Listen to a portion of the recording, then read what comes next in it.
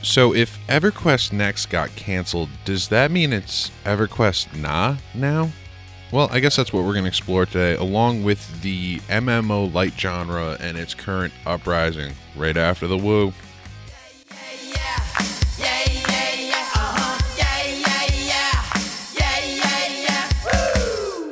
Hey, good morning, everybody. I just want to throw this out there to you before we get started. It feels a little weird being in front of my microphone again.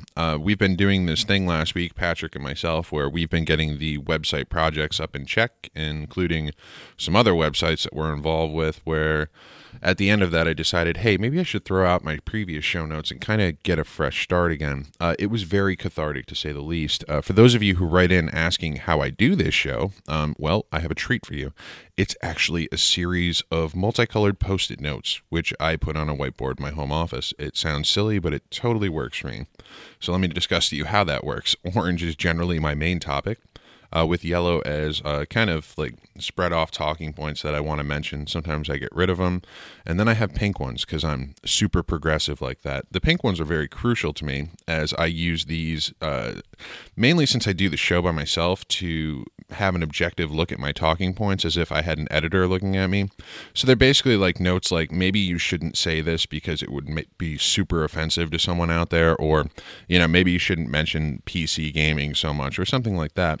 But if you think my color-coded system is crazy, you should see my spreadsheets at work. I use obnoxious colors, sometimes purposefully, to hurt the eyes of those that view them. Because, you know, if you're going to do something, why not have fun doing it? Today isn't about these wonderful colors in the world, though. It's not a crayon box. As you'll know, I've been waiting for a very long time for EverQuest Next, to the point where it was constantly a question on my old show, Warlock School. Either Patrick or myself would ask, is EverQuest Next out yet? Which would lead people into Twitter asking us if we had heard any news on it. Which, of course, we did not, because we are not very involved with game development companies. In fact, I don't even think a lot of people listen to our old show. So anyway, we didn't even get solid development updates. It was more just news on their world-building game, Landmark. World birding? That would be interesting. If you're not familiar with Landmark, it was kind of what SOE and then Daybreak was going to use to add buildings and structures into the world, or at least that was the entire premise, which on its own was a very interesting endeavor. And sadly, I never actually played it because I'm not huge into games like Minecraft, really. That's more my son's wheelhouse. What I really was hoping for was this return to Norath, because I really wanted to explore that world again with an updated graphics engine and maybe even new systems that were being designed. But we found out in March, and I don't remember when, it was either the 11th or the 21st, that development was ceasing on EQ Next when Daybreak Studios' Russell Shanks saying the game they were building wasn't fun. Which is super disheartening for me, and there's really no other way to put that. When I started reading some random conspiracy theories, and there's a ton of them on the internet every day, about why people thought the game was canceled, I stumbled across a few articles where Shanks was quoted as saying to MMORPG.com, for those of you who aren't familiar with that website, it's basically the one site that does nothing but MMORPGs, as you can imagine. And it's the last vestige of Soul news relating to that. But the quote was, I believe the magic of MMORPGs and MMOs in general has not been diminished. In fact, games like Destiny incorporate many of the compelling elements of classic MMOs, which expose them to a new generation of gamers.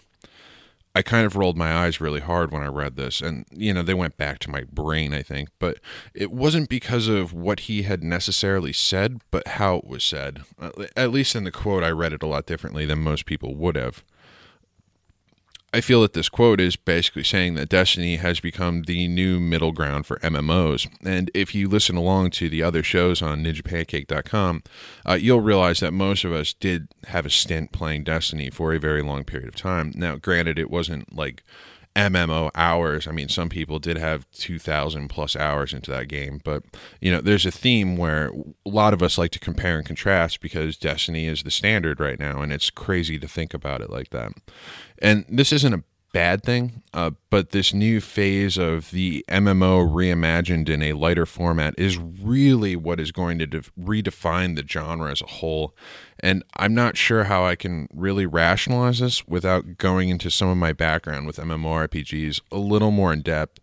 For this point, I'll be using my time spent in the original EverQuest, which was roughly, I think, from late 99 to 2001, possibly early 2002. I don't remember when I stopped playing exactly, but a lot of Destiny players have often complained about a grind, whether it be for mats, items, whatever have you. I played a Shadow Knight in EverQuest, and I was a Dark Elf for my race, which basically means that every NPC in this game hated me, which was awesome, and it made the game a lot harder. But I want to talk about my epic weapon, which essentially was a sword with glowing skulls floating off the hilt. That's right, folks. Glowing skulls on the hilt. It's awesome. So I had to turn in bone chips during one phase in order to go into a town where I was kill on sight. Sometimes I could buy these on the cheap from other players, and other times I couldn't, as they are also used for regions for necromancers to summon their skeleton pets, and prices would sometimes fluctuate. It's like any market in any video game. Other times, I had to kill a large amount of skeletons in order to get them myself, and skeletons were generally found in most low-level zones, so it was easy enough to farm them. It was just a matter of taking the time to do so. I could have always gone to a zone where there was a high density of skeletons, but one specific zone that had these, I didn't want to ruin my faction standing with this area, as sometimes I just kind of liked hanging out there, and Dark Elves were, I believe, amiable or neutral, but anyway, it was a really cool zone with vampires, and they were all Dark Elves, of course, because why not? You're probably wondering, though, what I mean by faction standing at this point. Which means you're either new to MMOs or maybe even pen and paper games or RPGs in general. It's also possible I'm using this as a device to make my point further, try and figure out which. But seriously though, why not both in this case? EverQuest did this thing really, really well where they had each area, town, group of enemies, NPCs that have their own faction groups. Sometimes there were factions on top of these factions, which is probably really confusing. In the end, though, you kind of had to experience for yourself, as I might not be describing it as eloquently as possible.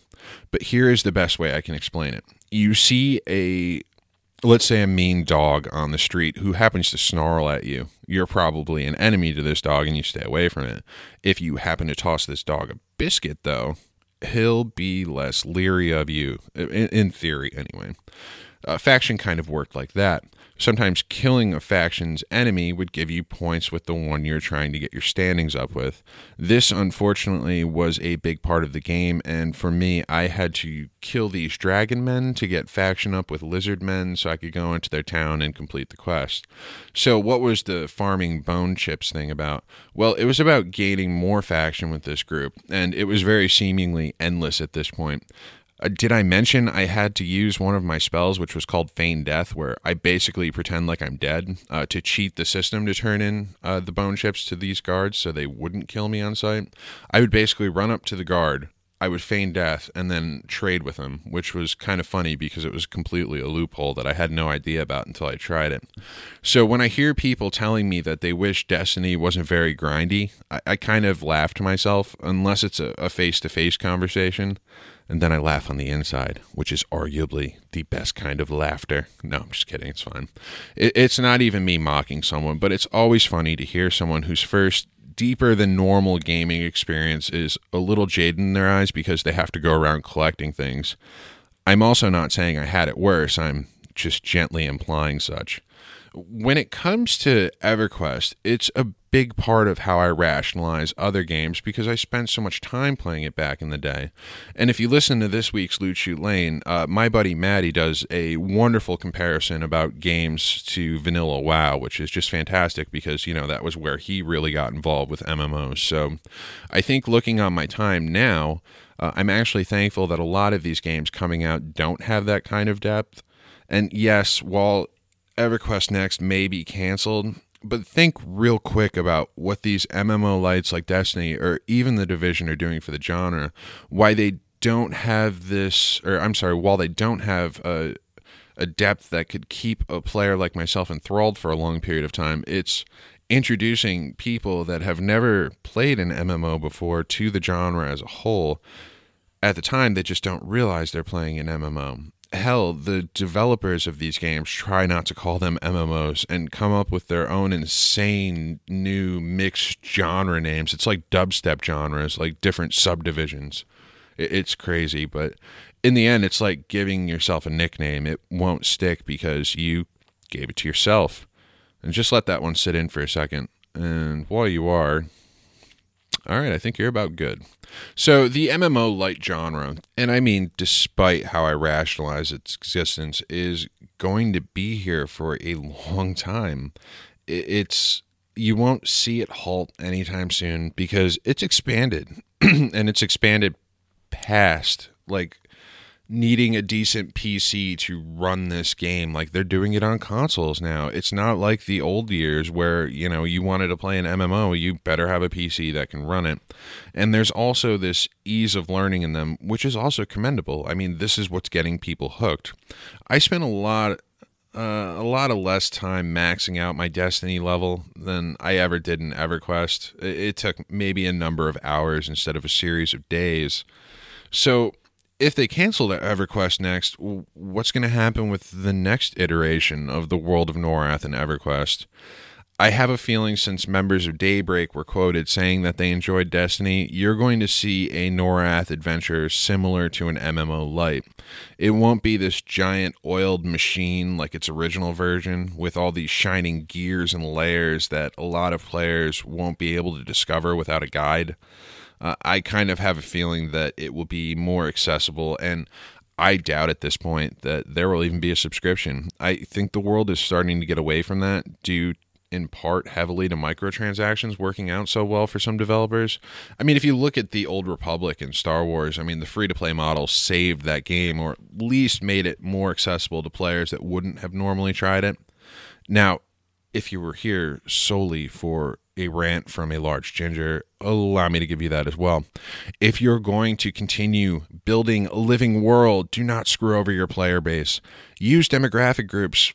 Find out what your players actually want, but don't cater them exactly. Learn from what these other developers have gone through, but don't give them everything they want. Be reasonable. Reasonable is important. People aren't going to stop playing your game because they're mad about something. I mean, look at all the changes that happen in Destiny. People are still playing that game no matter what. The only thing that will stop people from coming back is a lack of content. Sometimes I would really love to play games like Destiny again, but there isn't much for me to do anymore. Even with the April update, nothing looks interesting. And that is my rant. And I hope that Daybreak, if someone hears that, says, wow, maybe we should kind of do that, because it could be important for the future of our game. I mean, I don't even know about EverQuest 1 and 2's subscription base anymore, if it even does exist, or how many people buy items. It's important that you don't cater exactly to your player base, but you take their ideas and you make it into something you want because it's your game. But I'm like really out of coffee at this point, and my stories are starting to blend together. So I think this is a good place to stop today. I am sorry for a few stutters I may have had. It's been a while since I've had to do one of these. But if you enjoy podcasts like the one you're currently listening to, geez, you're just so lucky, aren't you? I'm a part of the Ninja Pancake network of podcasts. You can listen to any of our other shows, like Bombshell Jackets, where two friends discuss fashion. I mean, kittens. I mean, no, I'm sorry. They talk about The Division. And The Division just happens to be an MMO Lite. It's probably why I'm plugging it at the end of this show. If you like this show, though, feel free to leave it a review on wherever you happen to fetch your podcast from. It helps other listeners like you find the show and maybe talk about it. If you need to reach me, or you have questions to send the show, we have a mail for that too. It's MMC, as in my morning coffee, at ninjapancake.com. And sometimes, if you're lucky, I'm also lost and found on Twitter at Rempency. Have a good morning, and we will talk soon. Goodbye.